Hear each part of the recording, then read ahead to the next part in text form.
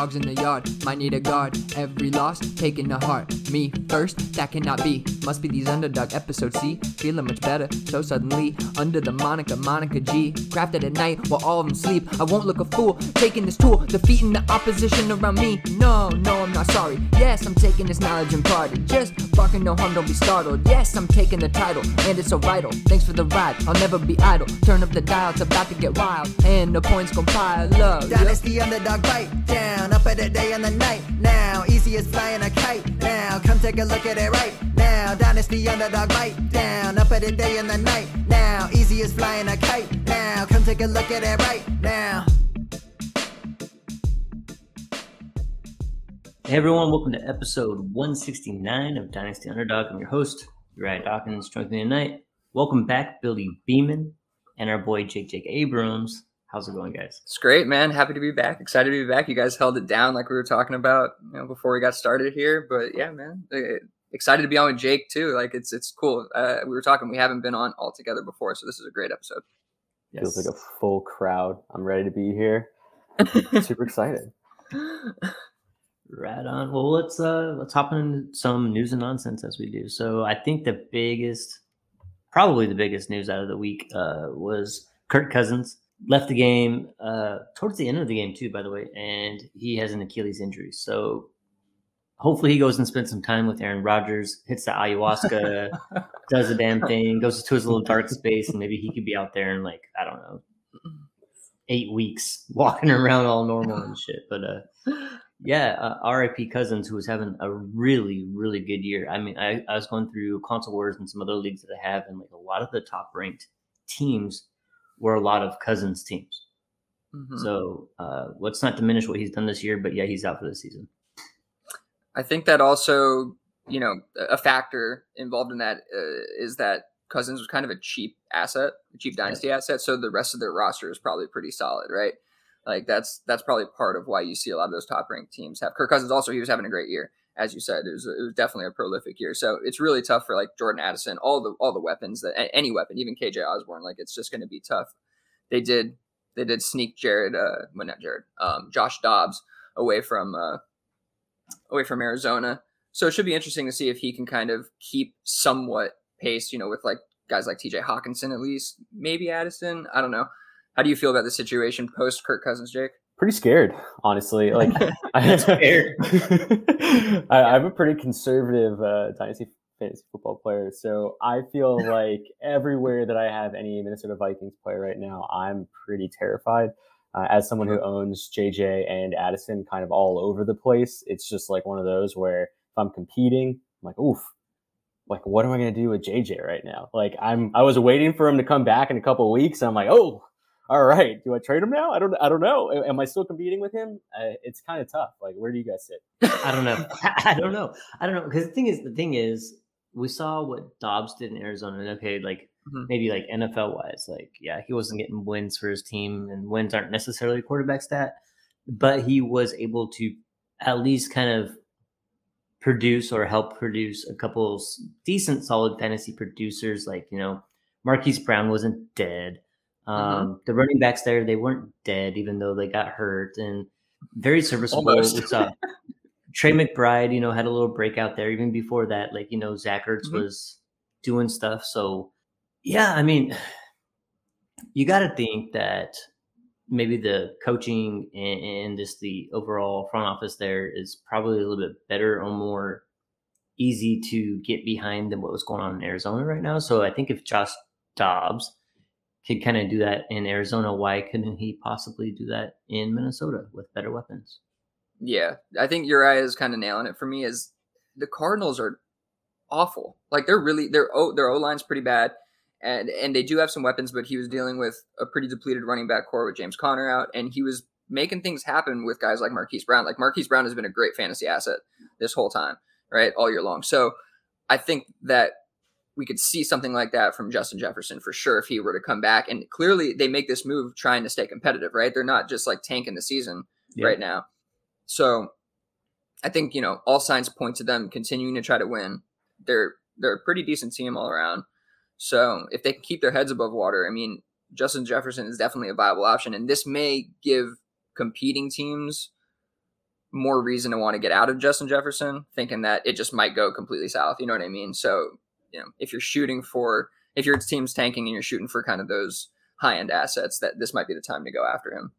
The only other thing I wanted to add is thinking a little bit more about the scheme differentiation between Arizona to Minnesota is quite different. And it's going to be really interesting to see what Kevin O'Connell can really come up with in 10 days to figure out an offense that fits Josh Dobbs. But you can also take it the other direction too. He came into an offense, Josh Dobbs, in 5 days. He became a starter. 4 days after his trade from Cleveland. So the guy's obviously very intelligent. He's very adaptable. It's not that I'm necessarily against him. I just have overall concerns about, another change of scenery with a different type of offense and being able to adjust to that situation. So I know we're staying on this point for a minute, but I'm trying to find it right now, what his degree is in, but I'm pretty sure Josh Dobbs is like a rocket scientist or something. Legitimately, I'm pretty sure that's what he has his degree in. That's nice. And so I think he's like a really, really smart dude. I got to confirm that and find it. So it kind of makes sense that he's able to pick these things up if that is the case. I'm pretty sure I heard that and I logged that away in the back of my mind. But it is a good point that, it's going to be a different scheme, and it's not, a certainty that it's going to work out, but they're not throwing him in the fire. They're obviously playing their guy, Jaron Hall, this first week, and then they're going to, see what they can do with him. So I think they're at least giving him the best chance to succeed.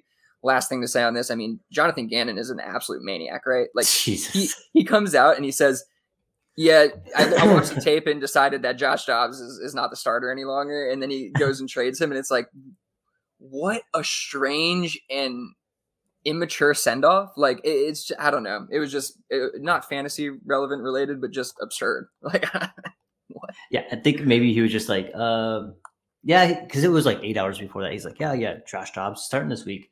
And maybe he got tickle in his ear that okay, maybe some other teams want to trade for him. Kirk Cousins went down. So then he had to pivot real quick and was like, oh no, he's trash. We're ready to get rid of him. I don't know. He panicked or something. I don't know what he did, but confirmed Josh Dobbs, aerospace engineering. Excellent degree at University of Tennessee. So pretty smart dude. With on there. The other thing about this is, Clayton Tune season. Let's go. Oh, Clayton Tune. Yeah, we might get a chance to see your guy Clayton Tune. I think, like I said this on Twitter, it's unethical to send him out there against the Cleveland Browns defensive line. Like they're going to tear Clayton Tune apart. I can't imagine it goes well for him. So I feel bad for the kid. Isn't it more unethical to put Kyler out there though? Oh, for sure. No, okay. I agree. All right. Yeah, you're right. So whoever they threw out there, basically. Yeah. All you got to do is pat him on the butt, say, "Hey, get out there, do a good job." One due to injury, one due to it's his first start, and he's going to get absolutely demolished. So it's a little different. Yeah. Can't wait to watch it. Just run the Wildcat the entire time. It's all good. There you go. Can't him all day. So. I guess the last of the news and nonsense really is Jimmy G benched. Jimmy G benched. Not only that, but Las Vegas, they cleaned house. They got rid of the coach and GM, which you love to see. And offensive coordinator. Oh, good. Yeah, I love that because what happens a lot of the times. What happens a lot of the times is they'll fire GM and they'll keep the coach, or they'll fire the coach and keep the GM, and nothing actually changes. These guys are like, we're cleaning house. Y'all are all out. Let's go. And so Jimmy G benched. He just I don't know if he's benched because he's bad, but I think he's still I don't think he's 100% healthy. I think he still hurts. Is exactly what's going on there. AOC is going to get the start there. We'll see what happens, but Devontae Adams, this could only be good. Like we talked about the squeaky wheel and all that other stuff. Like I think whoever's going to go in there and start going, they're going to want to. I mean, he's the star on the team, right? Besides on the defensive side, you have Max Crosby, but you want to feed Adams. And I think we're going to see it. I honestly, Adams is going to get 10 plus. I mean, he was getting 10 plus targets either, but hopefully he's a little bit better. Would you be buying as a contender? You sound like you'd be buying as a contender. Adams? Yeah. Oh, God damn. Mouth in my mouth, foot in my mouth. Yeah, sure. Why not? If anybody is willing to get on him, which you probably should. Yeah. I just think that the rest of the season things should be better for him. Okay. That's interesting. Yeah, I mean, I'm not don't love what I saw from AOC in the one start that they gave him. So a little concerned there. I mean, maybe Devontae Adams can keep his head above water, but I think that, like the Jacoby Myers love, or somebody is going to take a hit. Honestly, Jacoby Myers might be the winner because the targets are going to be so short and he's just going to get fed. Devontae Adams, I mean, can AOC even get it there downfield for him? I don't know. He's more of a precision short area passer, so I'm concerned about the whole situation. I don't know what I would do with Devontae Adams if I still had any shares. I do have a share, and I'm probably just going to ride it out and hope for the best because I don't know if you can really get any fair value at this point right now for what his potential upside is if Uriah is right and he does get fed like that. You get like Chris Godwin numbers, like 10 receptions, 60 yards. God, I hate that.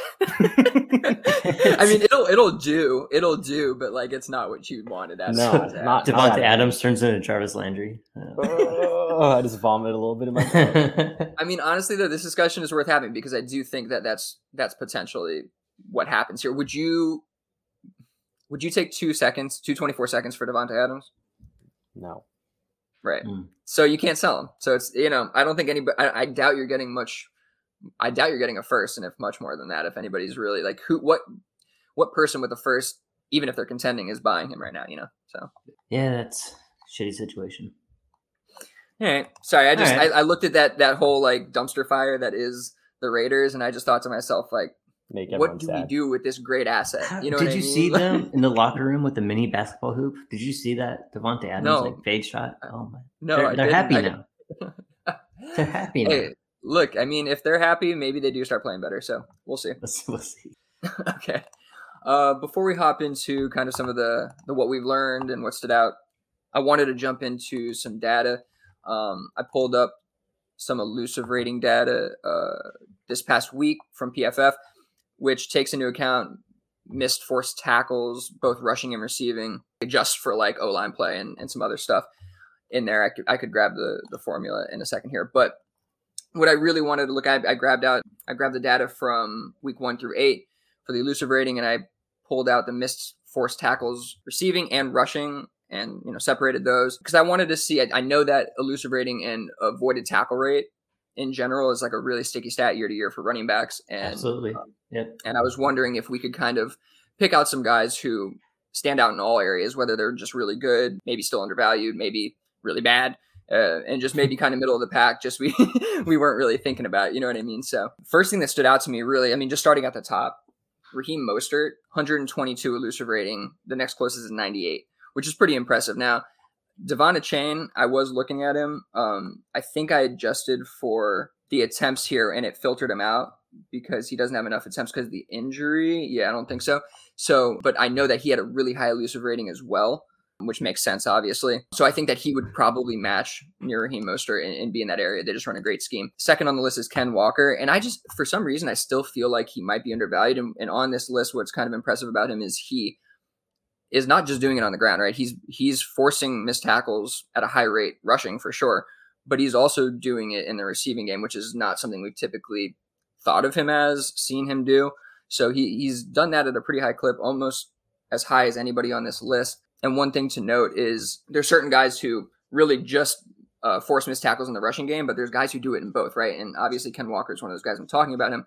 But I calculated the percentage of it, and it's pretty interesting. You see that some of the really, really, really back are over that like 25% mark in terms of I guess receiving percentage from missed forced tackles. So, you're seeing that from Raheem Mostert, Kenneth Walker, Breece Hall. Bijan should be there, but he's not. Jahmyr Gibbs, right? Wow, I'm surprised Christian McCaffrey's not doing it, but they just use him so much in the rushing game. Travis Etienne. So that's just one piece that I've kind of picked out from looking at this that I might want to hone in on going forward is anybody. Here's one I'll say. Rachaad White, right, is a guy who I'm not high on, but is pretty interesting in this stat, right? He has 17 missed tackles forced rushing and 15 in the receiving game. Thought it was really interesting because I'm not really high on him, but I think he's like really good in the receiving game. I don't think he's as great of a rusher, but it just might keep him relevant is kind of what I'm thinking. So he just might be a better dynasty asset than I'm thinking of. I don't know. Anybody on this list stand out to you guys? Yes. The Rachaad White one is good just because Uriah Dawkins, huge film guy. Watching Rachaad White, it's pretty bad rushing the ball, just straight rushing the ball. Mm-hmm. Doesn't matter left side, right side, in between the tackles. He's not very good. But every time he gets the ball, and he has like 6-7 yards of like space. Dude looks electric. Like he looks like Alvin Kamara rookie season. Like he looks very, very good with the ball in his hands. So if the offensive coordinator there could get him in the game and get the ball in his hands, open in space, like I think I'll come around on him a little bit more than I have been. And then the one that really stood out to me is the guy last on this list is something that we got to talk about. Mm-hmm. We just have to. Is Tony Pollard. Tony Pollard is a guy that I think a lot of us were hoping, hey, once Zeke's gone, we got to give Pollard more opportunities to do stuff, but we'll take him at the end of the first and second and redraft and startups. And I hate to say it because he's my boy and he plays for my team, but he's just been an absolute disappointment. Now his opportunities are through the roof. If that efficiency in some sort of way could get better for him, the opportunity is insane, but he's just not the same guy without a guy like Zeke or somebody else just being the thunder to his lightning. I don't think that Tony Pollard is capable of being thunder and lightning. And it kind of shows after 8 weeks right now. So it's kind of sad. Yeah, Tony Pollard's interesting because he was actually like 7th, I think, on this list, or maybe 2nd. I forgot what it was. I said it in the Discord a couple of days ago, and I was looking at it last year. He was very high on this list. Yes. And it, I have this on the sheet to talk about. We can talk about it here a little bit, but that archetype of running back who's a little bit smaller, not the typical workhorse, a guy who wasn't a standout at a young age, right? Who's a little bit older of a guy. We know all these things about him that, late breakout at running back's not really a thing. Like it doesn't really work that way. His coaches talked about not wanting to give him a workhorse type workload because they didn't think he could hold up and could produce at the same rate. Right. And I think, you're seeing that come to fruition this year. So I just think that it's kind of a cautionary tale of some of these running backs who, it's not just the size. That's not obviously that's not what it is. We see guys whose smaller frames perform really well, but I think it's more that those guys typically aren't workhorses and they typically don't break out late. They're usually break out at a young age, sustain that success. Now, I just don't think Tony Pollard really fit that mold, and he benefited a lot from playing alongside Ezekiel Elliott and in those schemes. That's a tough one. When you look at the sheet, it really stands out. I mean, 20.9 elusive rating, like just absolutely awful.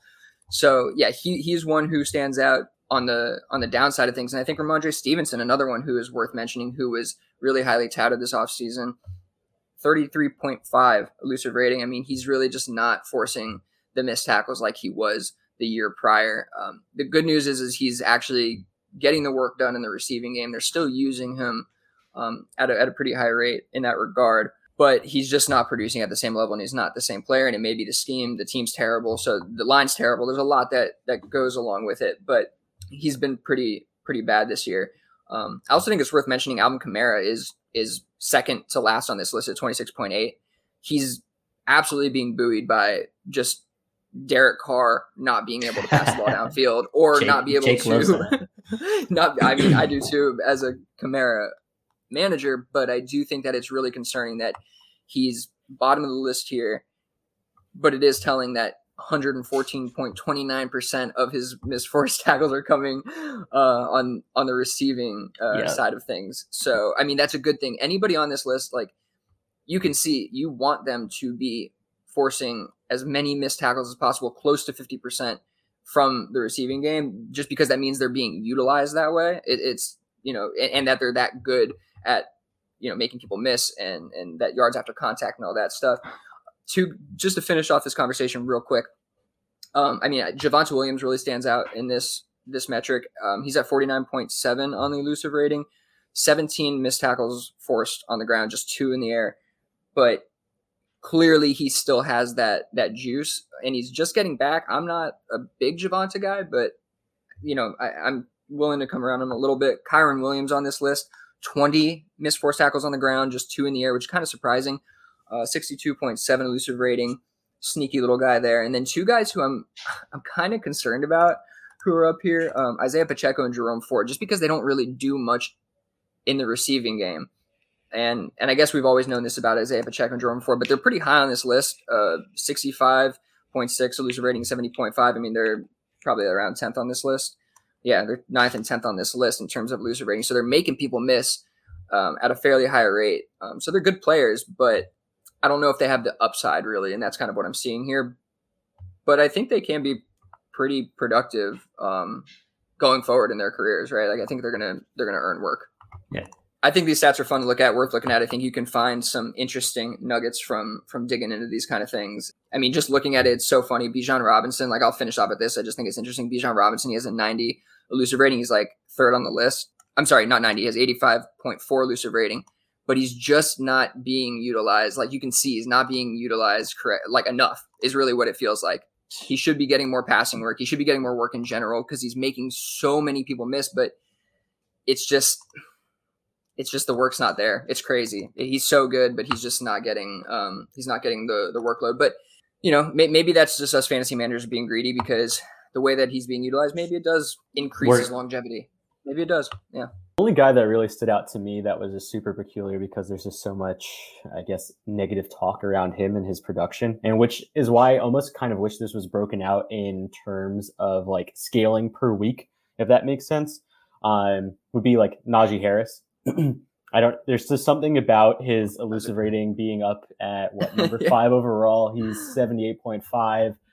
He actually has a decent missed tackle per reception, of course, per reception percentage at almost 37%. Like he's just unique. And I really do believe that the lack of Jaylen Warren usage at the beginning of this season hurt him. And I really do think that this is actually tailing to more modern time of his production being relatively up with his elusive rating, which is almost why I almost wish there was kind of like this breakdown of like a week by week scale. But it's super interesting to see someone like him that I think a lot of the Dynasty community is out on and still be producing at a high level at the elusive rating portion, but not really producing at like a high PPG or, any of the more, I guess, outward spoken metrics that people are really just looking at rather than some of the deeper metrics. That's fair. That's absolutely fair. We've seen runs from him and, just running through dudes and you're like, where's that Najee the whole time? And then he goes away for 3 quarters and then I'm glad that tonight. Yeah, that's what AJ is saying here. Najee TD makes me feel things, which I dig. We might just the hate might have gone too far. Like Matt Canada has clearly had trouble running this offense from the booth upstairs. So he went to the sideline this week to see if he can, affect things from there. It's really interesting seeing Najee there because we know that he's a better than average back. Like we really I know everybody wants to say that he's a bad running back. Like it's a very fun and in thing to say, like on podcasts. Paul Patterson loves to say it, but I do think that he is a quality running back and the deeper stats show that. Now that might not translate always to fantasy points. I think that the reasons might be more team related than player related there. Yeah, before we move on, shout out to Paul who traded 2 firsts for Cam Akers. All right, so what did we learn and what stood out? Sorry, I can't help myself. Just if anybody wanted any confidence in his Najee takes, 2 firsts for Cam Akers, just so you know. Love Paul though, great guy. So he is a great guy. What did we learn? What stood out? So Arizona red zone targets. We talked about this, Jake and I, a few weeks ago. I might have been like week 2, week 3 or something. We're looking at Zach Ertz was like leading the league in red zone targets, and that didn't really change so much as I think as far as a team, Arizona is opting to throw the ball in the red zone more than they are running the ball at a league high pace. And without Zach Ertz, it's not necessarily that Trey McBride took all of Zach Ertz's targets, but it kind of funneled that way. And what we did see last week was a huge breakout from Trey McBride. He cashes in. And does this change when Josh Dobbs is gone? I don't know. Is it a scheme thing, quarterback thing or not? But it was very real, and we got to see that with Trey McBride having a pretty good breakout game. Yeah. I mean, I think this is just another example of what we know, analyzing this stuff and just being in the community for a while. Like it takes a while for tight ends to break out. It just does generally. I mean, you got to give him usually a 3-year grace period, right? So when we're thinking about guys like Michael Mayer, I like to think to like recent examples of like this, like McBride, who took a year or so for him to get out from behind Ertz, and we don't have the same level of talent, but get out from behind Austin Hooper. It took him half the year to get there, and now he's starting to kind of produce a little bit more. And more, I think we're seeing tight ends in general produce in their first year at a higher rate. But just the McBride situation just made me think back to like, I'm sure you could have got McBride before this year for like a 3rd round pick or something. You know what I mean? Like a lot of people, if they weren't Uriah, who is like his biggest fan coming out of Colorado State, CSU. Right? It's Colorado State, right? Yeah, that's right. Yeah, like you probably were already just tired of it. Like he's not going to be a guy. Arizona Cardinals suck. Kyler Murray's out of there. Trey McBride's done. But this is just, I think, an example of how that can turn around real fast. So I love that. Like guys like Michael Mayer, these are the kind of things I talk about all the time where, people always tell me that it doesn't actually happen in practice, but it does happen in practice. You can get Michael Mayer for less than a first. You could do it for sure a couple weeks ago, and that's cheaper than you were getting him in a rookie draft. So just another example of that. Love what we're seeing from Trey McBride. He looks the part for sure. Let's talk about him a little bit in terms of dynasty values. Jake did a lot of work here for us, put together some players in terms of like DTC rankings, KTC rankings, so we could talk a little bit more in depth as far as dynasty values go. A couple he has here. I think I want to start with Jake Ferguson, because I do think Jake Ferguson looks pretty good year 1, or this is year 1, right? He looks good this year. Year 2. He looks good this year. And, the targets there, touchdown, just had that this week. So, I don't know. How do you feel, McBride or Ferguson? Ferguson, personally. Yeah. I mean, you still got to go with Ferguson. I do. Dallas, hometown hero. You can't go with your boy McBride right now, can you? For now. The thing is, Ferguson was still like a 3rd or 4th round draft pick. He's second year. They did draft a tight end in the 2nd round, Shoemaker. So, I mean, Blake Jarwin was undrafted. Dalton Schultz was like a 4th round pick. So there's a situation where Ferguson might be the flavor of 2023, and we still got to look out for the guy that they actually invested a little more draft capital in, was Shoemaker, or Schumacher, depending how you want to say it. So I'd be careful, but for the rest of the season, it definitely is Jake Ferguson for me, just because I know how much Dak likes to throw to the tight ends and the uncertainty there in Arizona. That's a good point. Yeah, I just feel like with the other situations you're talking about, specifically in the tight end room in Dallas, they're more like contract-related phasing outs. So like Schultz, for instance, phased out because of contract situation. We're talking about year 2 for Ferguson. I feel like he already won that room, honestly, and he has to do a lot at this point, specifically probably drop red zone targets to really fall out of it, which he has. Which he does. Yeah. but he hasn't since like week 3, but he did quite a bit. Yeah. No, definitely. He's moving in a positive direction, but I do think in comparison to McBride, I definitely would take Ferguson over McBride, which really, begs to the question of like, what's the value of McBride, I guess, and moving further into it. And we've already talked about on past episodes, but like, a mid-second for Ferguson is what we were talking about. Would you give up a mid to late second for McBride? I think I would. I'd buy them both for that. Okay. Yeah. But I do think kind of listening to Uriah, you might be able to get McBride plus for, I don't know. Like, I guess they're even in value. I was just trying to think if you could maybe swing one and get a plus on the other with those 2 tight ends, but they're probably even in value. I don't think so. Or in console wars, you can pick them up in the waiver if someone drops them, because that makes a lot more sense. I don't want to hear it. I still had 1,000 fab. Wait, and you missed out? I didn't see him dropped. Oh my god! Yeah, you should have like live alerts. You got to set up some type of like API call. Hits you. As soon as I see those emails, I'm like, entering my bid. Wow, that's crazy, right? And usually you don't even have that budget left. That's insane.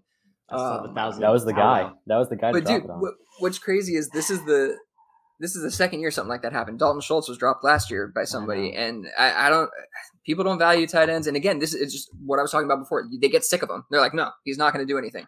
And here we are. So you just can't do that. Do not do that. Always shop them though. All you had to do is hit the chat. Who wants McBride? Come get him. They're and like, he'd have an asset for him. they're like pineapples.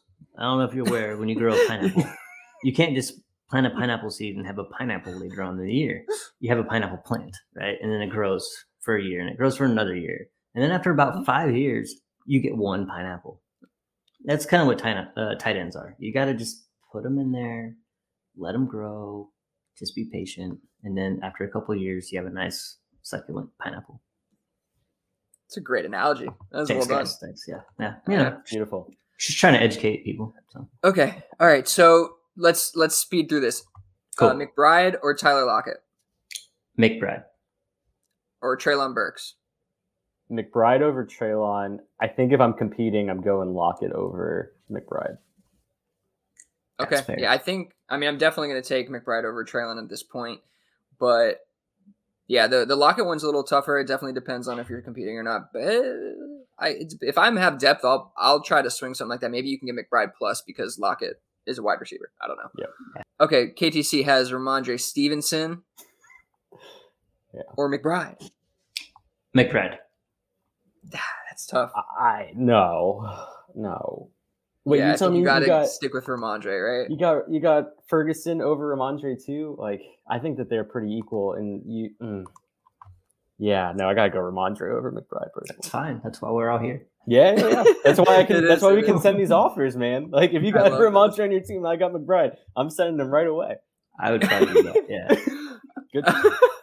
I love it. All right, Luke Musgrave or McBride? McBride. Easily. It's pretty easy. Now, this is a tough one. Yeah. Pat Freiermuth or McBride? Freiermuth. Yeah. Okay. All right, I'm with you guys. And we talked about this in an early 25 second. Okay. Is that 25? Yeah. Yeah, I'd send that thing in a heartbeat. I wouldn't even know I had it.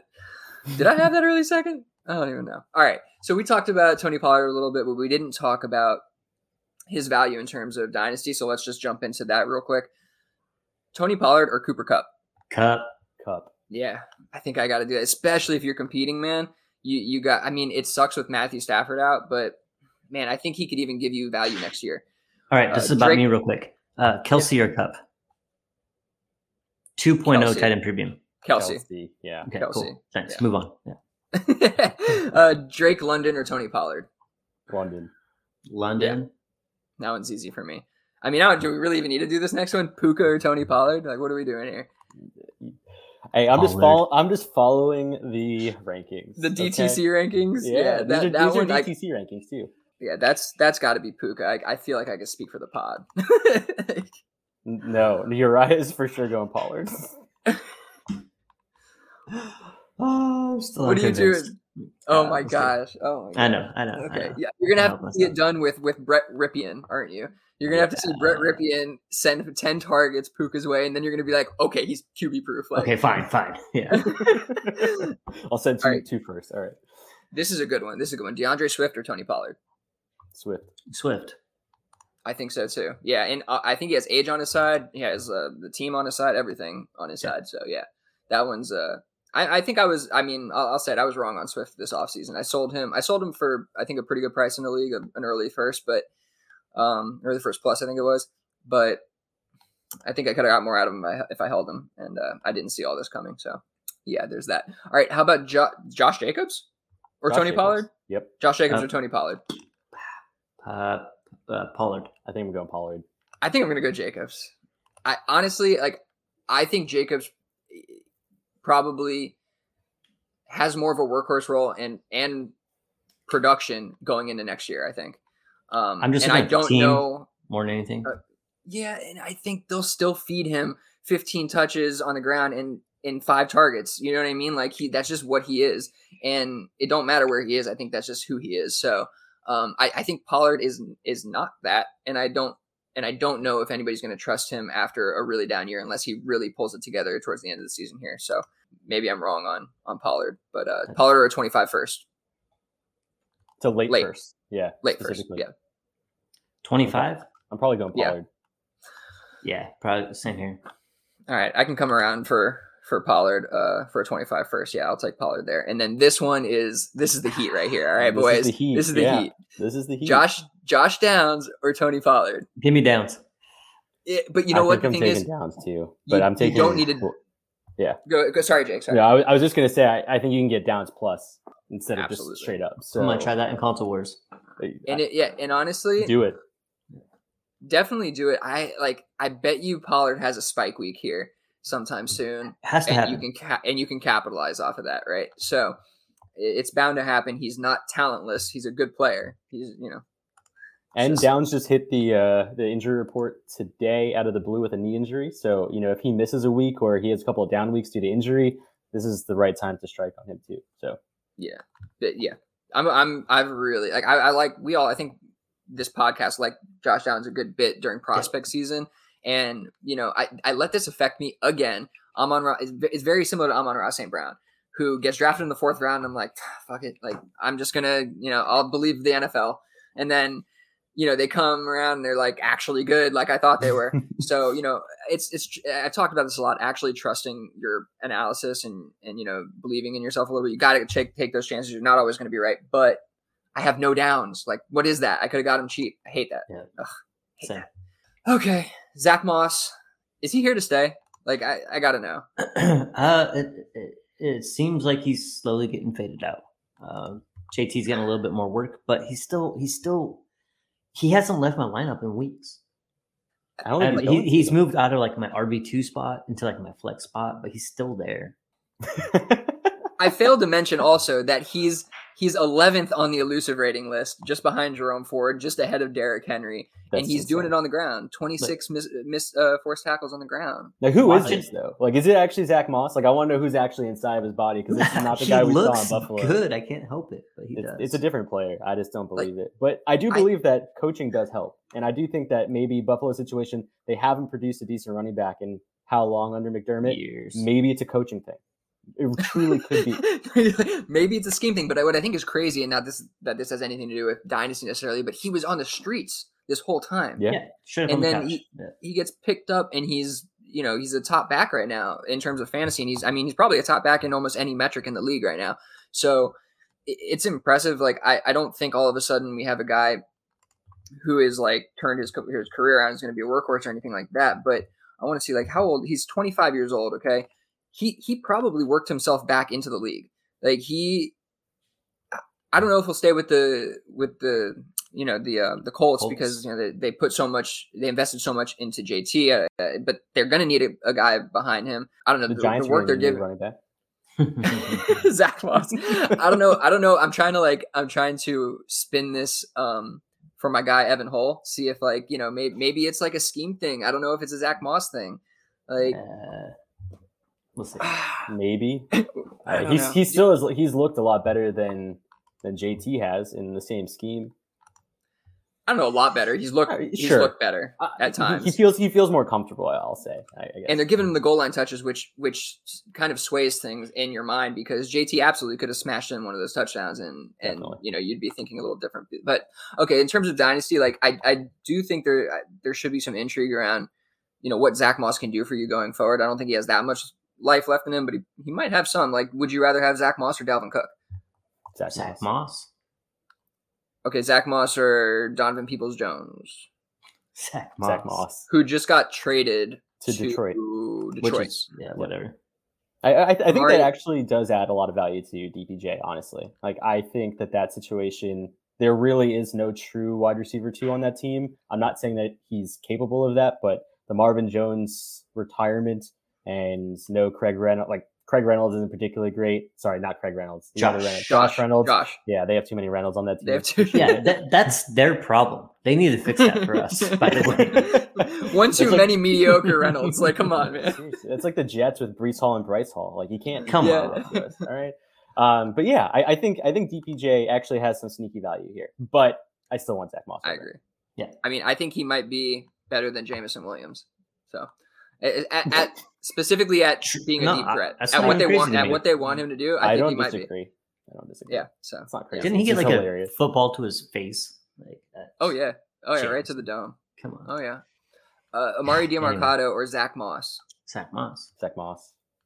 And then J.K. Dobbins or Zach Moss. This one's depressing, honestly. But I think you got to take Dobbins here and just take the shot on it. Yeah, Dobbins is a better running back. Hope you. We just haven't seen. God damn like it. Dobbins. as much as we're talking up like Zach Moss is like what he's doing right now. I want the upside. I want upside if I can, right? So if I can, I think you could do this, especially for swing Moss to a competitor who has Dobbins on his IR. I'm sure you could get that done. Yeah, I would probably do that. We really got to talk about these other ones. These are Jesus Christ. I think take James Bigsby or Zach Moss. Okay, fine, we can do that too. But James Conner or Zach Moss? I think I'll take James Conner. I'll take Zach Moss. I'll take James Conner. Yeah, I'll take James Conner for sure. Yeah, especially like with Kyler coming back and all that. Like, I mean, who knows if that happens? I don't know why that would be. He did well in this offense anyway, and I think he's better than Zach Moss at this point. I definitely take Tank Bigsby over Zach Moss, though. That's for sure. Yeah. Same. Absolutely nobody in their right mind will send a 24 second anything for Zach Moss. Please don't do that.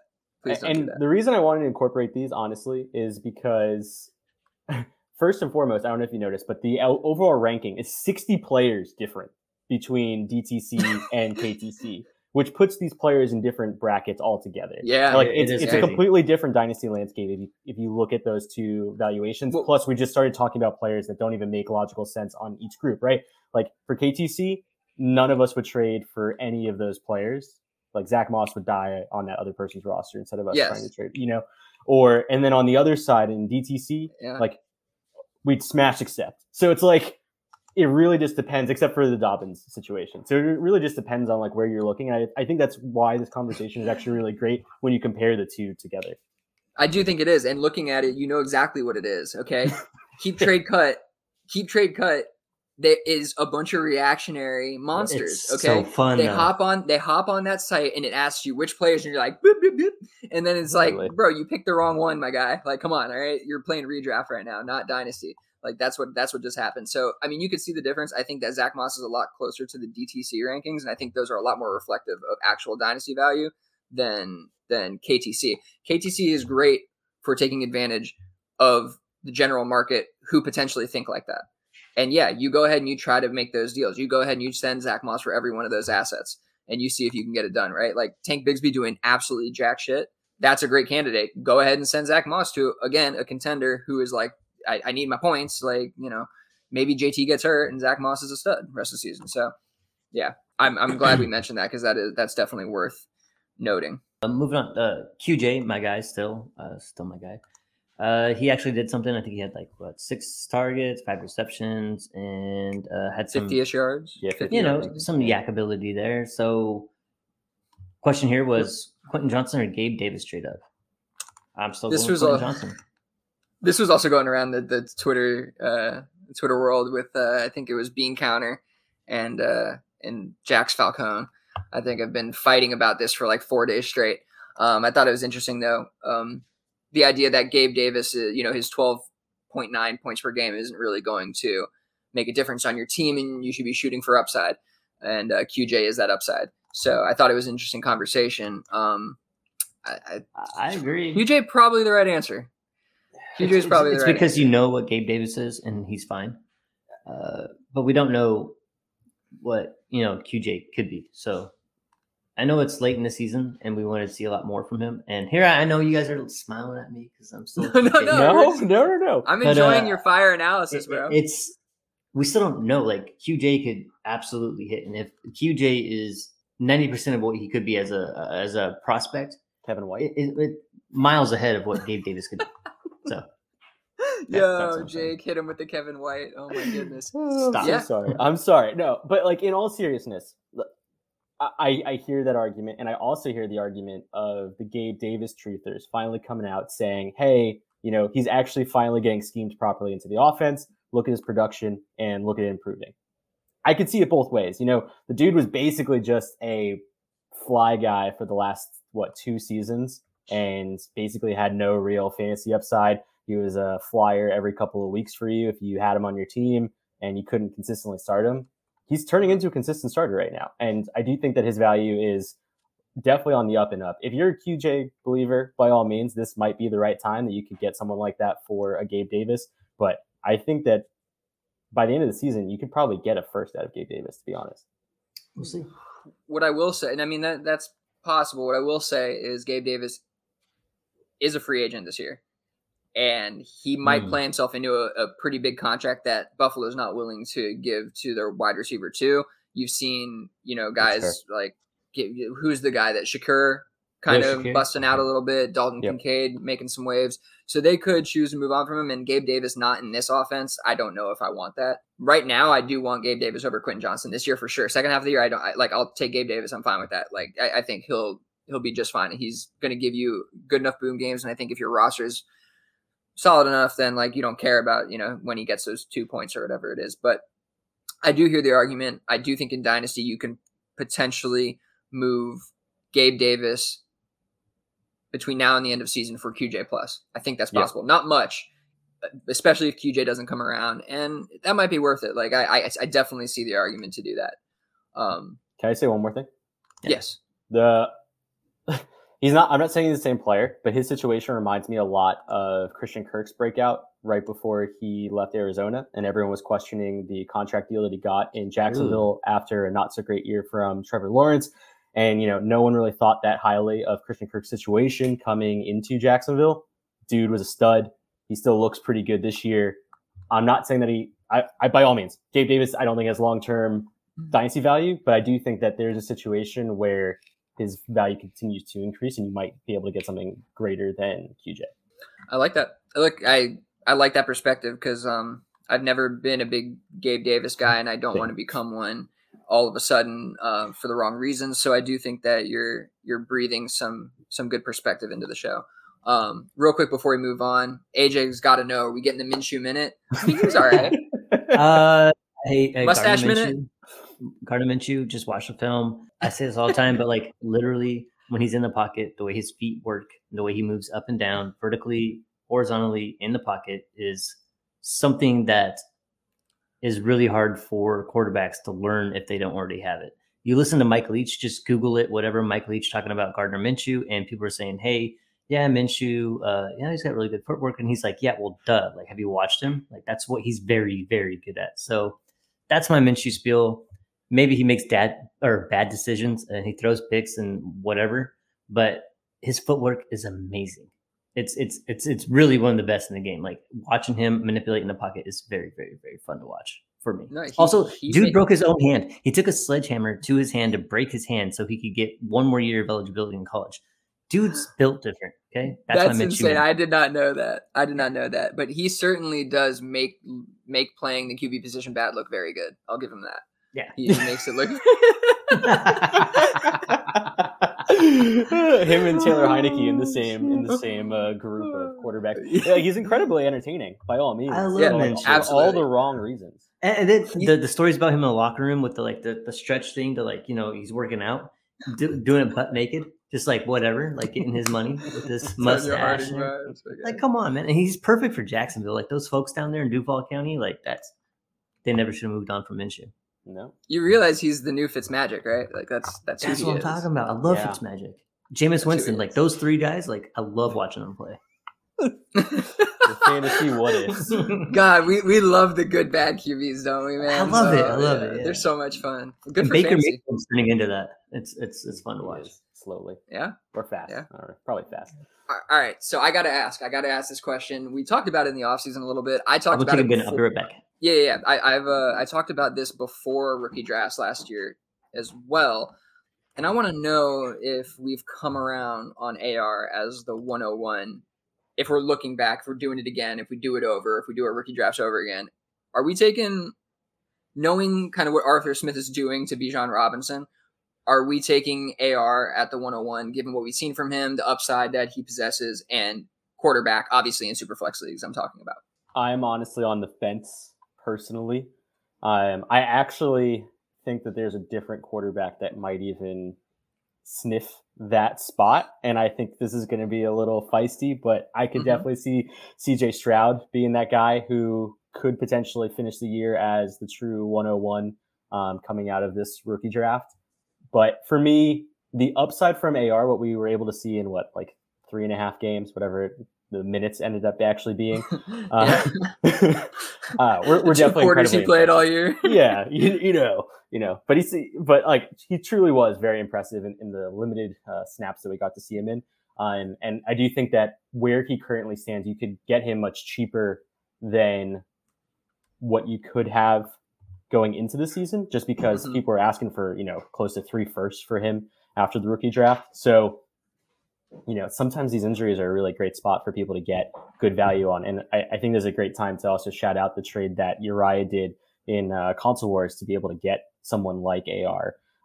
What was the exact trade that you did, Uriah, for Anthony Richardson? I paid a good price, but Barkley and Diggs. No, it's cheap. I think that's great. So real quick, I'm actually looking something up for this conversation, but what I asked was, have we come around on AR as the 101 if we're going back and we're redoing rookie drafts right now over Bijan Robinson? Jake was dial on right now, spitting some hot fire, saying that he thinks Stroud could even push for that kind of positioning, given what we've seen with Arthur Smith and Bijan Robinson and the usage. But, sticking on AR, do you think that going back, you would still take Bijan 101, or do you think that AR has shown you enough where you'd be like, look, super flex leagues, got to prioritize the position. He has the upside, doing it. Okay. Well, I mean, y'all could go back and listen 5-6 months ago. My stance was and still is to take the quarterback 101.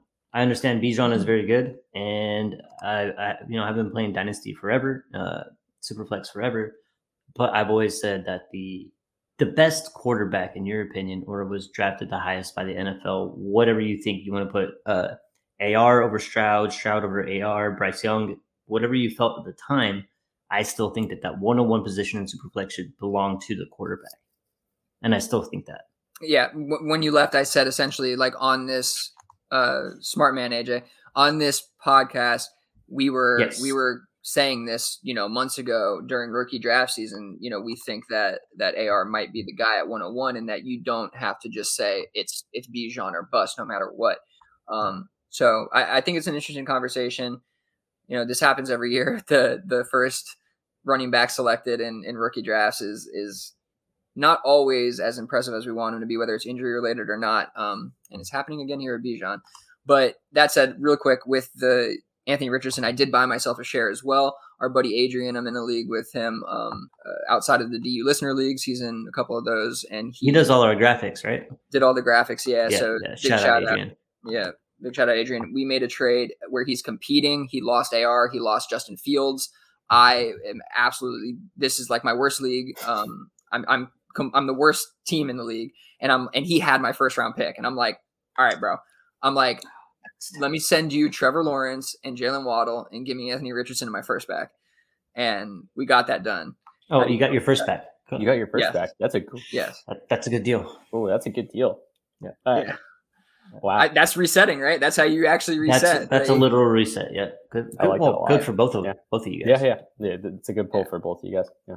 Yeah. Love it. Okay. Sorry. I thought I'd mention that because I don't think I sent that over to you guys when you were doing the show. So, okay, real quick before we hop back into some dynasty values, talking about a couple of these players, but are we in or out on Justin Fields? I just mentioned him. We're seeing Tyson Bagent. Is that his name? Yeah, Tyson Bagent. We're seeing him, whose father is getting so much airtime, by the way, who's like this like arm wrestling champion, whatever. he like legit, like, what the fuck is going on in Chicago? But Bagent looks semi-serviceable. So does this like make you think things about Justin Fields? Like, are we in or out on him? Would you move Justin Fields in a first for AR? Yes. Yeah. Okay. I'm not out on Fields though. Bagent doesn't. I don't care about Bagent. I care about Chicago and how they have just been shitty for a long time. I still think that Justin Fields is a very good quarterback. We saw it before he got injured. He was dialing. He was 2-3 weeks in a row, just turning it around, just like he did last season. Last season, it took like 5 weeks before, like, okay, Justin Fields is here. What I don't trust is the team sticking with Justin Fields and them having going to be very high picks coming in the draft. So I'm worried about what's going to happen with Justin Fields. But it's irregardless of Bagent, in my opinion. But so no, I'm not out on him. But yeah, I would definitely move him for AR if I could. Okay, let's get reactionary a little bit. Would you I'm putting a package together here for you. Looking at the rosters. Okay. You have Justin Fields. Yes. Are you taking Will Levis a first and a second for Justin Fields? No. I'm not even thinking about that. Okay, so we're not out on Fields. Yeah. Okay, so we're not out on Fields. So we still like Fields enough. Okay. I'm also not in on Levis. Like I'm not. It's going to take multiple games for that to happen. Like let's just talk about it. We're here. Will Levis and DeAndre Hopkins dominate the 4-touchdown game. He looked like a monster. Why don't you believe in it, Jake? I watched the game. Like I watched what he did. Like the stat line's great, dude. But throwing off your back foot, looking super athletic, and just bombing the ball out, 60, 70 air yards, and it landing in a wide receiver one's arms, who is the guy who should be talked about. D-Hop looked like he straight up injected himself with some HGH and was on fire. Yes. Like, he looked the fastest I've seen him in years. Like that dude looked incredible. Like that is what we should be talking about, not Will Levis. I just didn't see it. He's athletic. He's a talented dude, but he's not talented enough for the pros. We know that. He was intentionally benched at the very beginning behind Malik Willis and Ryan Tannehill. The only reason he's starting right now is due to circumstance, not because of skill. And he performed well. Like I shout him out, dude. Like that's awesome. I'm so happy for him. But at the end of the day, like I don't know. I was already checking his stat line earlier. He was 3 for 5 for 12 yards in the first quarter. I don't think it's gotten much better since then. Yeah. Will Levis completed 19 passes last week. 4 of them were touchdowns. We're all I do that in Madden. Fairly smart human beings here, but when you do the completion to touchdown percentage, that shit is not gonna happen every week. It's not sustainable, that's for sure. Not at all. I mean, obviously, I'd love to have a quarterback that scores 4 touchdowns every week. Will Levis isn't gonna do it. Can he do 2? Can he be okay? We don't know what we're going to see, and that's the fun thing about this is that we get to see what Will Levis will be. But right now, I'm not in any way, shape, or form trying to make any moves for him. All right, I'm a little more intrigued than you guys are. That's interesting. That's fine. I definitely don't. What you're at? I don't want to bring it up. No. What? Oh, what? Because the whole Jalen Hurts thing. Yes. Yeah. I don't want to. I'll keep my mouth shut for now. Yeah, I'm not there with Will Levis. I already messed this up Jalen once. Hurts. Yeah, no, I was super on Jalen Hurts. If I saw that, I'd be telling you, and we'd be making moves. But that's not necessarily what I see. But I thought he was better than he had been previous, in previous game time. I don't think he was amazing. I think he was solid. I do think he was okay on the other 14, 15 completions it was. Sure.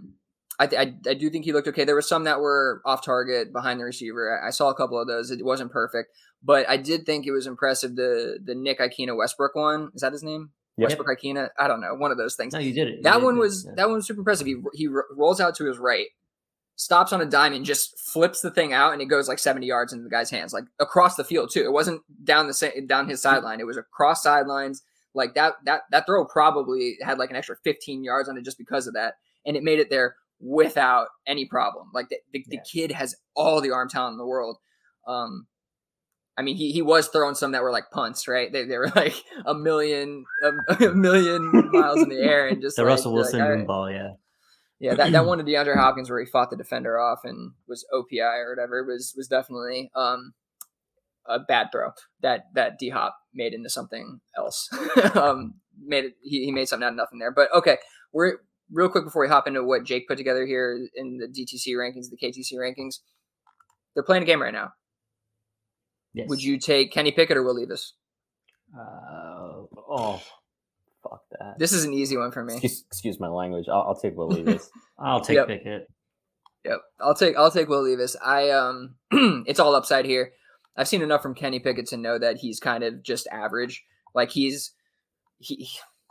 just trust the team more. I don't know. I don't have like distrust in Mike Vrabel led teams. Like I was gonna say, Mike Vrabel gives me a lot of confidence. Actually, if anything, he's the reason why I would believe in Will Levis in this situation. Yeah, I'll see myself out. They're always competitive. He's a player's coach. He's a guy who I think can get you motivated. And I don't know if anybody saw the videos last week of like the sideline mic'd up Tennessee guys where they were like, I told you this Will, man, he can play. Yada, yada. Like they were hyping. They believe in the kid. So, there's something to that too. Okay. Will Levis or Josh Downs? Downs. Oh, Levis. He was the quarterback. I will say I read that as Dobbs in my head, so I'll take Downs. Yeah. Yes, I would take Will Levis over Dobbs too. Okay, this is a good one. Stafford injured. He's probably not going to be around that much longer. Will Levis or Matt Stafford? Stafford. Yeah. All right, I'll take Stafford too, reluctantly. I'm like fighting off this Will Levis love that's like bubbling up inside of me. Joe Mixon or Will Levis? Levis. Yeah, I'm going to do that too. But I bet not anymore. I wonder if he has a bad game here, you could probably move Mixon for Levis plus. Yeah. Christian Watson or Will Levis? Levis. Yeah. I'm surprised you guys said Levis, but yeah, I'm pretty out on Christian Watson. To be honest, I've always been out on him, but too. now that Uriah has him on his console wars team, I know he's fucked. So I don't know why I did that. Oh my goodness! I got myself in a situation there. I'm digging myself out. Oh my goodness, we're getting crazy with the KTC rankings now. All right, yeah. Sam Howell or Will Levis? Levis. Yeah, me too. I'm out on Sam Howell altogether. Yeah, always have been. Yep. David Montgomery or Will Levis? Maybe Montgomery. Yeah, I'll probably go with Montgomery. I think it depends on my team build. I think if I'm tanking or if I know I'm a middling team, I'm getting out of Monty as soon as I can. And yeah, that makes sense. I think Will Levis could even get you Will Levis plus for Monty, to be honest. So I think so too. And I don't know if that's a move you have to make right now. Especially if you have Monty, you could wait for sure till he gets back, see how that goes. I don't know. There's something there. Last one, Calvin Ridley or Will Levis? Calvin Ridley. Yeah. Just take the guy. Just take the guy, Exactly. Yep. Okay, we have D Hop here too from KTC. DeAndre Hopkins or a mid 25 second? If you're trading for D Hop, you're trying to compete. So D Hop. I agree. That's a great way to put it. Najee Harris or D Hop? Najee. That's interesting. Najee. I'm going to take Najee. Yeah. Sutton or D Hop? That's pretty easy, I think. It's easy. If you're competing and that's all you care about, like in draft, you might go Sutton, but like I don't know. I think D Hop has the contract here for a couple years. Yep. He's definitely the more stable asset. Okay, this one's fun. DeAndre Hopkins or Rashid Shaheed? D Hop, who had 153 yards this week, 3 receptions on 3 catches. Did you guys see that? Sustainable, with, super sustainable. Derek Carr, and he's talking with the coach, and Shaheed is right behind him, and you see Derek Carr says, Rashid, just run. And then next play, Rashid just takes off, and Derek Carr hits him for like a 60-yard ball. I think that's all Derek Carr can say. Isn't that what he said when he was screaming at Chris Olave? Gotta run! Just run. Like, oh my God, he was throwing such a temper tantrum out there, man. Yeah, God, he looks so bad. But probably still D-Hop. But I do love seeing Shaheed catch the ball. I don't know. Number 20, was it 22, right? 22 on a wide receiver, just like out there, just like. It looks funky as hell. Ghosting dudes. I'm like, there's my boy. It looks like a running back, it's the number. But the way he runs too, I love his stride. Like it's a lot of fun to look at. I'm a Shaheed fan. I'm not going to get him on any of my teams, but I just have to see him score. Honestly, like I would probably take Shaheed plus for DeAndre Hopkins. Like if I could get like a little plus on it, I think I would do that, and I think you can do that. And I think the logic there is, D-Hop's unlikely to take any steps forward, probably more likely to take steps back, and Michael Thomas, not long for the league in general. Shaheed could end up being more involved going forward if they get a better quarterback in there going forward. Like, just things could get better for Shaheed, and it's kind of the Jameson Williams argument, but not for like the rookie thing. Just like he has more ceiling, I think, going forward potentially than DeAndre Hopkins does. So if you're not competing, like I think I would make a move like that. Okay, Gibbs has arrived. How do we see like? This is the big question. Like, I think a lot of people watched what he did the other night, which was very impressive, both in the receiving and the running game.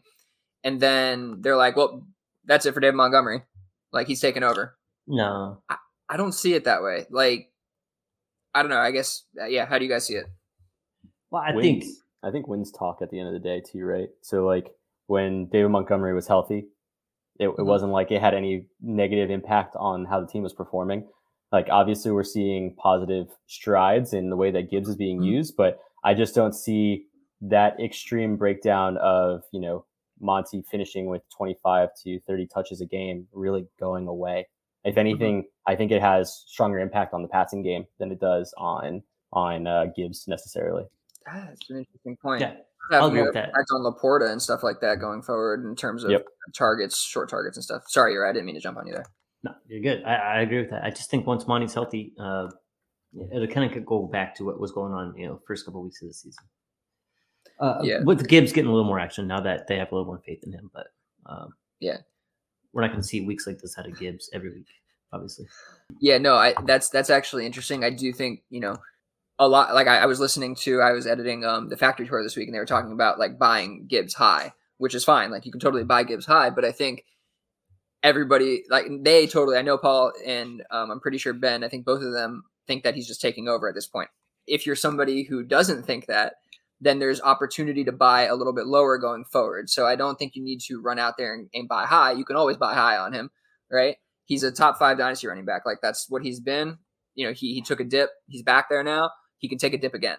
So I think there could be some opportunity over the next couple weeks here to buy again once Monty comes back. Okay, this is fun. This is the first like really fun one I feel like we've had in terms of like really good players being the options, right? Like the other ones are like, would you take this shitty guy or this shitty guy? Okay, so I did some great work this week. Yeah, you're welcome. No. You did great. No, it's not you. Don't blame yourself. It's a product of the sheet in the NFL. Okay, so Jahmyr Gibbs or Kenneth Walker? Gibbs. Walker. This is so tough. Yeah, I think I'll take Gibbs. Yeah, that's really hard, but I think I'll take Gibbs. It's very close. Devon Achane or Jahmyr Gibbs? Gibbs. I think a lot of people are taking Achane, and I'm going to take Gibbs. I think long term he's the more, I don't know what the word is, but I just think he gets more volume overall in his career. I think there's more in general scheme dependent stuff because we see Mostert, we see Jeff Wilson, 100% exactly. Calvin Oddbed, right? Yep. The dude there, McDaniel, he's a quarterback whisperer. He's amazing at what he does with the running backs there, and so is it Achane is good, or is it the other thing? I'm gonna go with Gibbs. You said Achane, right, Jake? Okay. No, I said Gibbs. I'm sorry, you said Gibbs. Okay, cool. Yeah. Chris Olave or Jahmyr Gibbs? Olave is just he's going to be in the league longer. He's going to get a second contract. Gibbs is going to be scarcity, youth, all that. Olave is going to be here for a while. He's so good. You could probably flip Gibbs for more if you had Olave and you traded for Gibbs, then you could probably give up Gibbs for more personally. But I think I'm in the same conservative boat as Uriah. If I'm trying to build my team out, I'd rather have stacked wide receivers than running backs. Yeah, I'm really stuck on this one. I'd probably go Gibbs, honestly. Yeah, that's tough. I'd probably go Gibbs, but it's very close, obviously. Any side, if you can get plus on, I'd probably take that side. Yeah. JT or Gibbs? JT. Yes. Buy your years back. Buy your years. Oh wait, no, JT. No, I think I'm going Gibbs. I'm buying my years back, and I'm gonna sell JT, knowing that I probably have more years and the guaranteed receiving workload there going forward once David Montgomery is no longer. So that's tough though. That is fair. Okay, KTC, we're getting crazy with it. I know. Etienne or Gibbs? This is a good one because I traded Etienne for Gibbs. I think I got a little plus on it type thing back in rookie season. But who would you take now, Etienne or Gibbs? Etienne for the year. Etienne. I think I'd take Etienne in Dynasty. It's close. They're like the same player, really, but they just seem to give Etienne more touches. So okay, wow. Mark Andrews or Jahmyr Gibbs? This is easy for me. Andrews. Mandrews, without question. Yeah. Assuming it's TEP, obviously. If you're playing, you're playing regular. Yeah. But if you're playing regular, who plays? Don't listen to this pod. Hey, Thursday Night Football. We got a Derrick Henry touchdown. Titans taking the lead. I've been trying to sell him. Nobody wants him. I don't get it. This is the time. Yeah. This might be the week. All right. Puka or Jahmyr Gibbs? Gibbs. Yeah, Gibbs. 24 early first or Jahmyr Gibbs? So Early this, first. whenever they say early, they mean 101 or 102, I believe. If I read their grouping. So let's just say right. 102. Let's say 102 for Jahmyr Gibbs. So it'd be like Marvin Harrison Jones or Not a question. Yeah, give me the first. I'll take the first. Yeah, I'll take the first. I would take Marvin Harrison Jones potentially over my Junior over my Marvin Harrison Jr. Drake May, the Jones family, over my newborn child. Caleb Williams, any of those. If it's 104 or earlier, it's not even a question. Yeah, absolutely. Okay, all right, cool. That was our what we've learned, what stood out. Got one more thing before we hop into Dynasty trades. We were chopping it up in Console Wars League chat a week or two ago. We have some strong minds in there. There's 36 people, so more opportunity for maniacs to show their faces. And boy, did one. It's not the first time, but I wanted to know, this is what happened. So somebody didn't like the fact that they were trying to sell Travis Kelce and nobody wanted to give them like uber value for him. So they came into the chat and were like bitching essentially about like, nobody wanting to give that value and that he has X value and what is wrong with you people, essentially. This is just terrible, terrible trade etiquette. And honestly, it's not even more so that's like, it's annoying for, it wasn't even annoying. It was funny because everybody piled on him, but it's not even more so that it's like a jackass thing to do, but it's like, nobody's going to buy him from you now, dude. That's not going to help your situation whatsoever. And like, if anything, everybody just knows that nobody's paying up for him. So they're just going to wait until you give in. So like, it's just the craziest tactic to try to impact your league mates to do something you want them to do. I don't know. It was so strange. Yeah. So since it's a 3-copy league, if I wanted to actually go out and get Kelce in this league, I would approach the other 2 owners first after that. Yeah. It's so funny. Like I would do it to spite him. Like if I needed a tight end, like I would literally be searching and being like, I'll just give you less value than whatever he's like. But on the other hand, I will say like I've been in another league with Scottish Nitros. Dan Morrison. And somebody's looking for a tight end, and I said I would be willing to move Kelce. I don't need to. I don't want to. I'm actually playing the guy who's looking for him. Mm-hmm. But he's sending me these ridiculous offers, which like they make sense to him, and the value adds up. They're like 3-for-1s, 2-for-1s, whatever. But like Kelce is such a cheat code at tight end right now, so like I can understand the frustration of a Kelce owner trying to get off of Kelce mm-hmm. because he is so damn valuable for a team this year that you want to get that value back. Like I understand the frustration. I'm mm-hmm. not going to go into the league chat and cry about it. Also, league format and context, I think, is really important too. And I think in this situation, it just screamed, I don't know my own league that I'm complaining about in, because, the dude's asking for multiple firsts, which can only be gained by trading away relatively top end assets, because you only get one future year's worth of firsts, right? So, or for worth of draft picks. So in this situation, you're crying out for multiple firsts, but realistically, it's only tanking teams that have multiple firsts. There were a couple of teams good point that did have multiple firsts, but he's sending out, like he said, something along the lines of 20 plus different teams he was sending out trades to. The reality is there's maybe 1 or 2 of those teams that fit in the grouping of teams that need or can work with Travis Kelce. I was one of the teams that he sent a trade to, and like, dude, like I've got the lowest PP in the entire league. Like I am going to tank. Like there is no chance I'm not going to tank at this point. Like if I don't get the 101, I will cry. And so you trying to trade me anything at this point is asinine. So any points. Yeah, like keep them away from my team. I am picking up players that will score negative points at this point if I can. But yeah, it's just crazy. Like to go into a league chat and just like not understanding the league is just kind of asinine. But sorry, Billy, you're about to say something. No. I'm glad you chimed in. The last thing I'll say, and that may be actionable, but I talked about this with Uriah. I was saying it in one of the league chats. It's like you can't get discouraged by rejections. Like you can't get discouraged by and make yourself so frustrated to the point that you let everybody know that you can't get deals done. That's the worst thing you could do, bro. Nobody knew you couldn't get deals done except for the people that were rejecting the trades. So it's like now everybody knows that nobody's making a move. So why am I going to force a move with you? Like, I'll just, one, go to the other manager because, like I said, there's multi-copies. But even if this was a 12-team league, I just would find another target, bro. Like, forget it. Like, I'm not going to give in. Like, it's not going to happen when you're telling me that nobody's buying him. So I'm just going to let your roster suffer. It's really bad tactically and psychologically. Like, he lost. You know what I mean? Like, you've lost the game now. You've really just, you've given all the information to all the other managers. And in Dynasty trading, one of the biggest things that you can have on your side is, in my opinion, is information. What people know, knowing what you want to do, what you're trying to do. The smartest managers find that stuff out. They talk to each manager. Hey, like, what are you trying to do? Is this work for you? You know what I mean? So it's like, it's just not really working smart, working really hard and wrong. So I thought it was worth talking about. Biggest thing is just, you really can't get discouraged by rejections. I've been rejected so many times and just keep pushing. And eventually it pulls through. Somebody gets desperate enough. You know, that's how me and Jake ended up with our significant others. Persistence. I also have a restraining order. It's pretty insane. She sleeps in the other room. Oh my goodness. We're off the rails. Let's hop into some. We need to get out of here.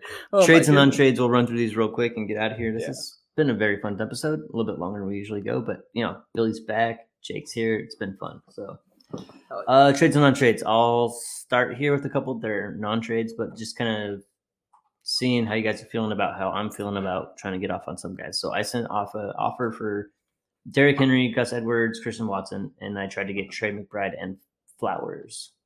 How do you feel about that? Yeah, I would love to get McBride and Flowers off that trade. I think surface level, it looks pretty good on both sides, honestly. But I can definitely see how Flowers and McBride owners want more. Yeah. So just a little bit of context, all the offers I sent were for everybody who was like, 6-2 or 5-3, competing, right? I wasn't sending these offers to people who are noticeably taking, they were either second in the division, third in the division. So a little bit of context there, I guess. But yeah, Henry, Gus, Watson, McBride, Flowers.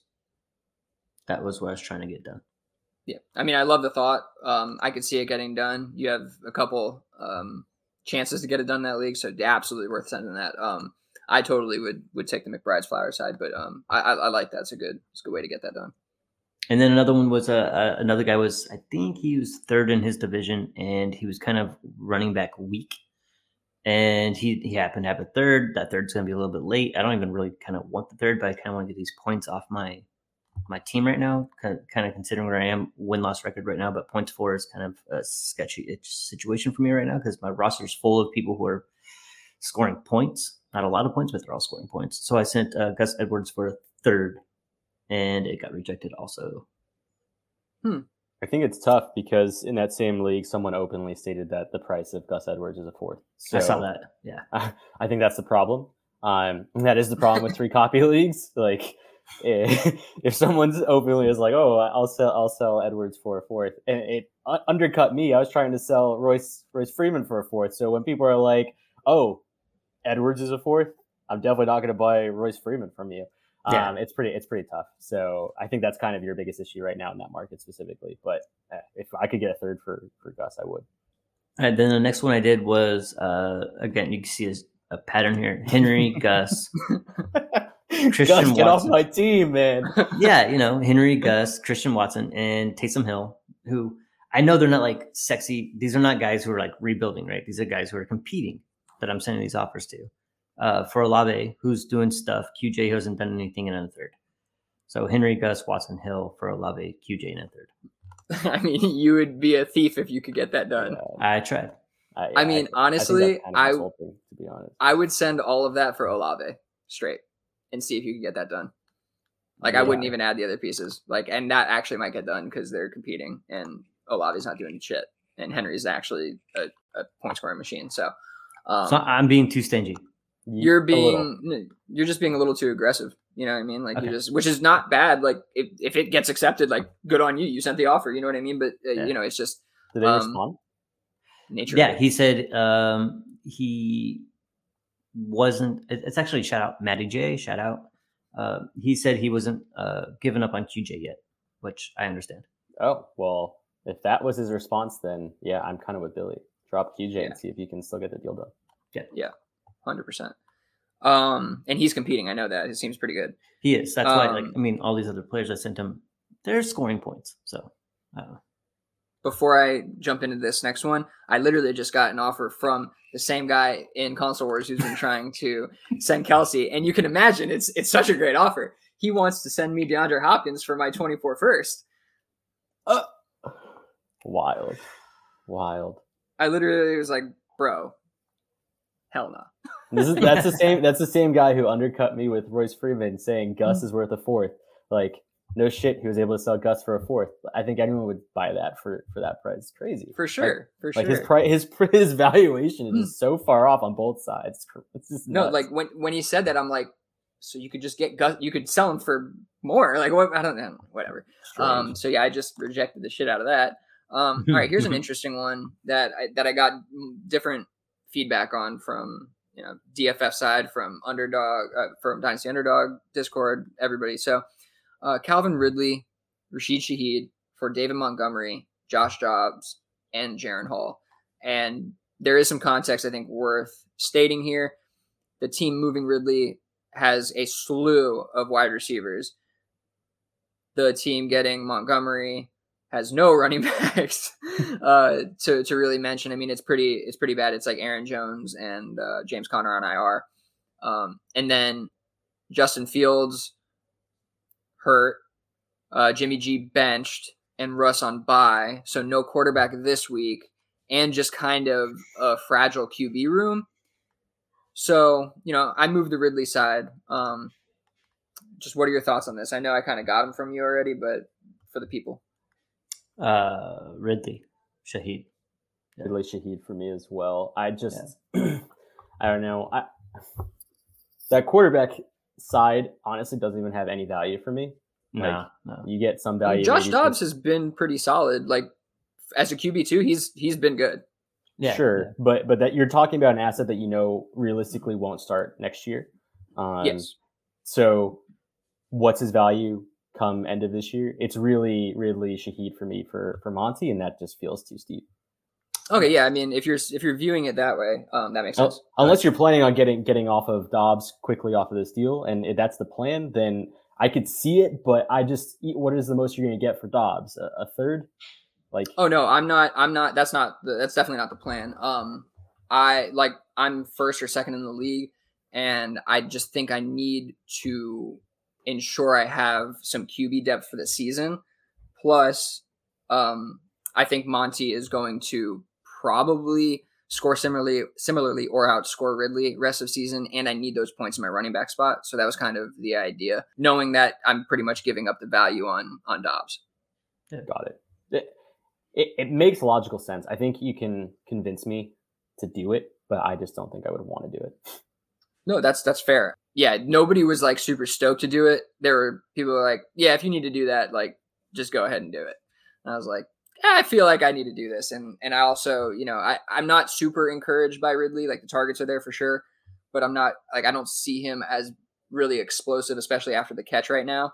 So the upside is a little limited with him and Monty on a tear. Gibbs gets injured, right back to, just absolutely crazy numbers. So I just think there's a lot to offer there for my team specifically. That's why context always matters. But sorry, Uriah, we jumped all over you. What are your thoughts on this? No, I think Jake kind of spoke with it's just because if you're competing, if the team is absolutely competing and recently lost some quarterbacks, I could see how adding a Dobbs and Montgomery could help you stay above water there. Jaron Hall, we don't even know. He might only play 1 week. We don't know. He will only play 1 week. Yeah, I still for the long term, I still think I don't want Ridley and Shaheed there. Yeah, I think both of those, Ridley and Montgomery, are assets who are on the way out dynasty wise. So for sure, I don't see them too differently value wise, even though obviously Ridley I think carries a little bit more stability. But okay, who's this next one? This was Joe actually in the Discord. I thought it was an interesting trade, and we had a decent little conversation. Will Levis, Devontae Smith, and Kyle Pitts for Sam Laporta, Nick Chubb, and a 24 first mid to late. It's 2.0 10. I'll take the Levis side. Yeah, I remember talking to him about that. Like, I don't hate either side. What I would have liked to see is some quarterback come back to the Laporta Chubb side, and hopefully Chubb comes back and has another year or two that he looks like, the most pure rusher in the league, like he has been for the last 5-6 years. That's a tough one. If you're rebuilding, I could see why he would do that, but I think I still, at the end of the day, I think I still want Levis, Devontae Smith, and Pitts. Who's the best asset in this trade? Is it Laporta? Or are we saying Laporta? Is Laporta better than Devontae Smith? I think Laporta is, yeah. And Chubb could be if, he has another couple of years where he's healthy. He's probably out 1 to 2 max. He's probably out, so we'll see.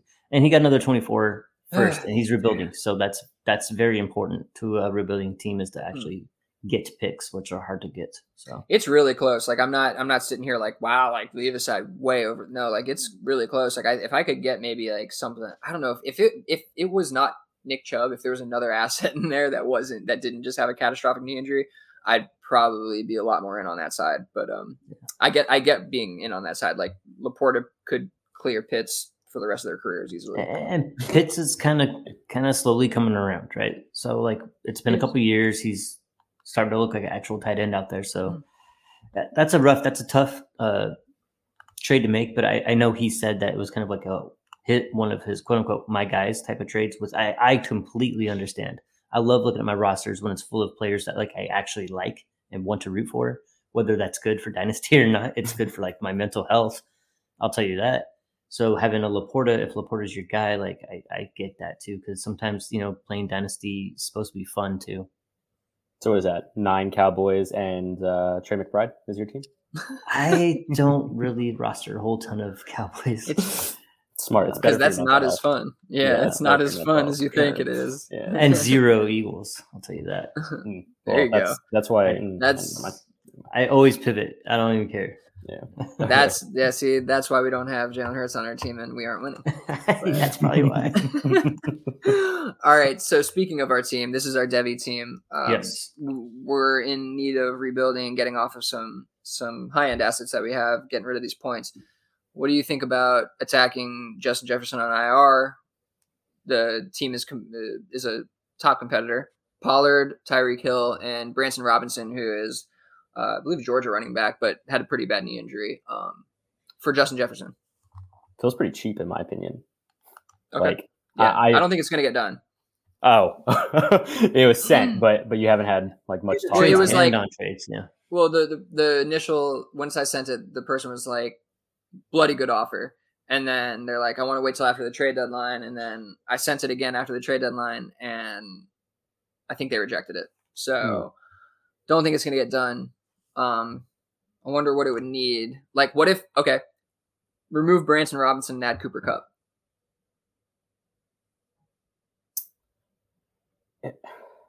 Yeah, exactly.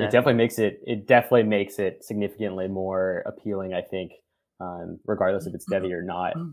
I still probably pick the Jefferson side. Wow.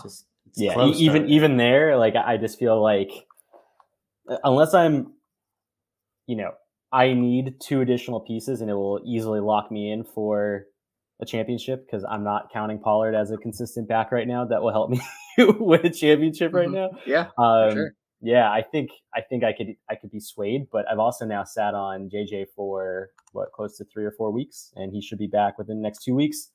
Maybe I say fuck it and just kind of hold. That's fair. Unless you're in the Debbie League with us, then absolutely. I'm sending it. Yeah, let's see. I can see if I you're wonder if truly competing Tyreek Hill. Sent. It's gonna get done in the middle of the next trade block. I don't know. They're in Australia, so they might be asleep. No, they're awake right now. Oh, okay, yeah. Literally, last one. My most searched things. It's 12:40 p.m., bro. Come on. Oh, it's perfect. Dude's having lunch. Dude's having lunch. I actually just got sent this right before the show started. I would be receiving Pacheco for Roshan and 2/3. One's a 24th third, one's a 25th third. If I'm competing, I'm taking Pacheco. See, so that's the thing, and that's why I put team build in question marks. This is for pretty much a team that was supposed to compete but didn't end up competing, just due to player performance and injuries, unfortunately. It's a startup, so the team just wasn't really fully built for a full I'll be completely honest. It's in DU3. So, you knew how I drafted. Yeah. I wanted to go in that year and potentially compete against Tiny Fists, and it didn't work out. So I've pivoted. I traded Devontae Adams in a first for Garrett Wilson. Like, I've done my moves to make sure that the future is set. And this move just doesn't really make sense, I feel like, for what my team is doing. It can add additional points, but I feel like I don't really have any future assets right now. So I'm kind of in this weird position of, do I take Pacheco and try and flip him for more value? Because I feel like I can get more than Roshan in 2/3. I would probably just keep Roshan in that situation because you don't know where your team's going to go. Is it going to take a turn for the better? We still have a couple weeks here where you could rattle off 3-4 wins in a row. Roshan, I think, I think will be a little bit more valuable next year. Like, he's still pretty good, and second half of the season, rookies, like, it'll be interesting to see what happens with him coming off the concussion. I wouldn't trade all that for Pacheco. I don't think Pacheco moves the mark for you. I don't think so. Yeah, it definitely doesn't move the mark for me this year to compete, for sure. It's really just down to Ramondre and Bijan being pretty bang average, and my quarterback situation just being injury on top of injury. So I don't know. I kind of like that deal for Pacheco. Just kind of thinking it through for the next couple of years. Like, Pacheco's under contract through 26. They're not, and he's cheap. Like, they're not going to add a running back. Like, why? He's good. He's good enough, and he's fantasy relevant. Like, he's been really, really solid. It was an offer to you. They sent it to you. Someone just send it. Take a third off it. See if they do it for Roshan the third. There you go. Yeah, that's a smart. Something like that. Like, I think Pacheco is going to score more points than Roshan Johnson for sure next year. Yeah. I don't know how much longer after that, but he's on the Chiefs and he's there till at least 25, 26. Like, I don't know. I like him. Yeah. Okay. Yeah. No, I think that's good advice. By the way, Kyle Phillips heating up with Will Levis. I know. I'm trying to kind of pay attention, but he's on every single waiver right now. I still have him on a taxi somewhere. I do too. Hey, yeah. I'm not giving up on Phillips. He's been injured for 3 years now. Yeah. Is there anything else you guys want to talk about before we get out of here? No, we crushed it. We did the longest episode in the history of Dynasty Underdog, by the way. Sorry.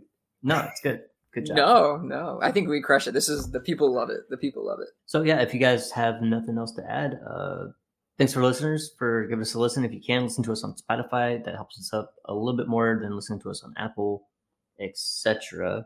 Follow us on Twitter at Dynasty Underdog, at Uriah Dawkins, at Willie Beeman DFF, and at Jake Abrams. Join our Discord. It's free. It's fun, especially on Sundays. It's way better than scrolling through Twitter. And you could probably find our videos on YouTube once uploaded. And yeah, other than that, have a good night.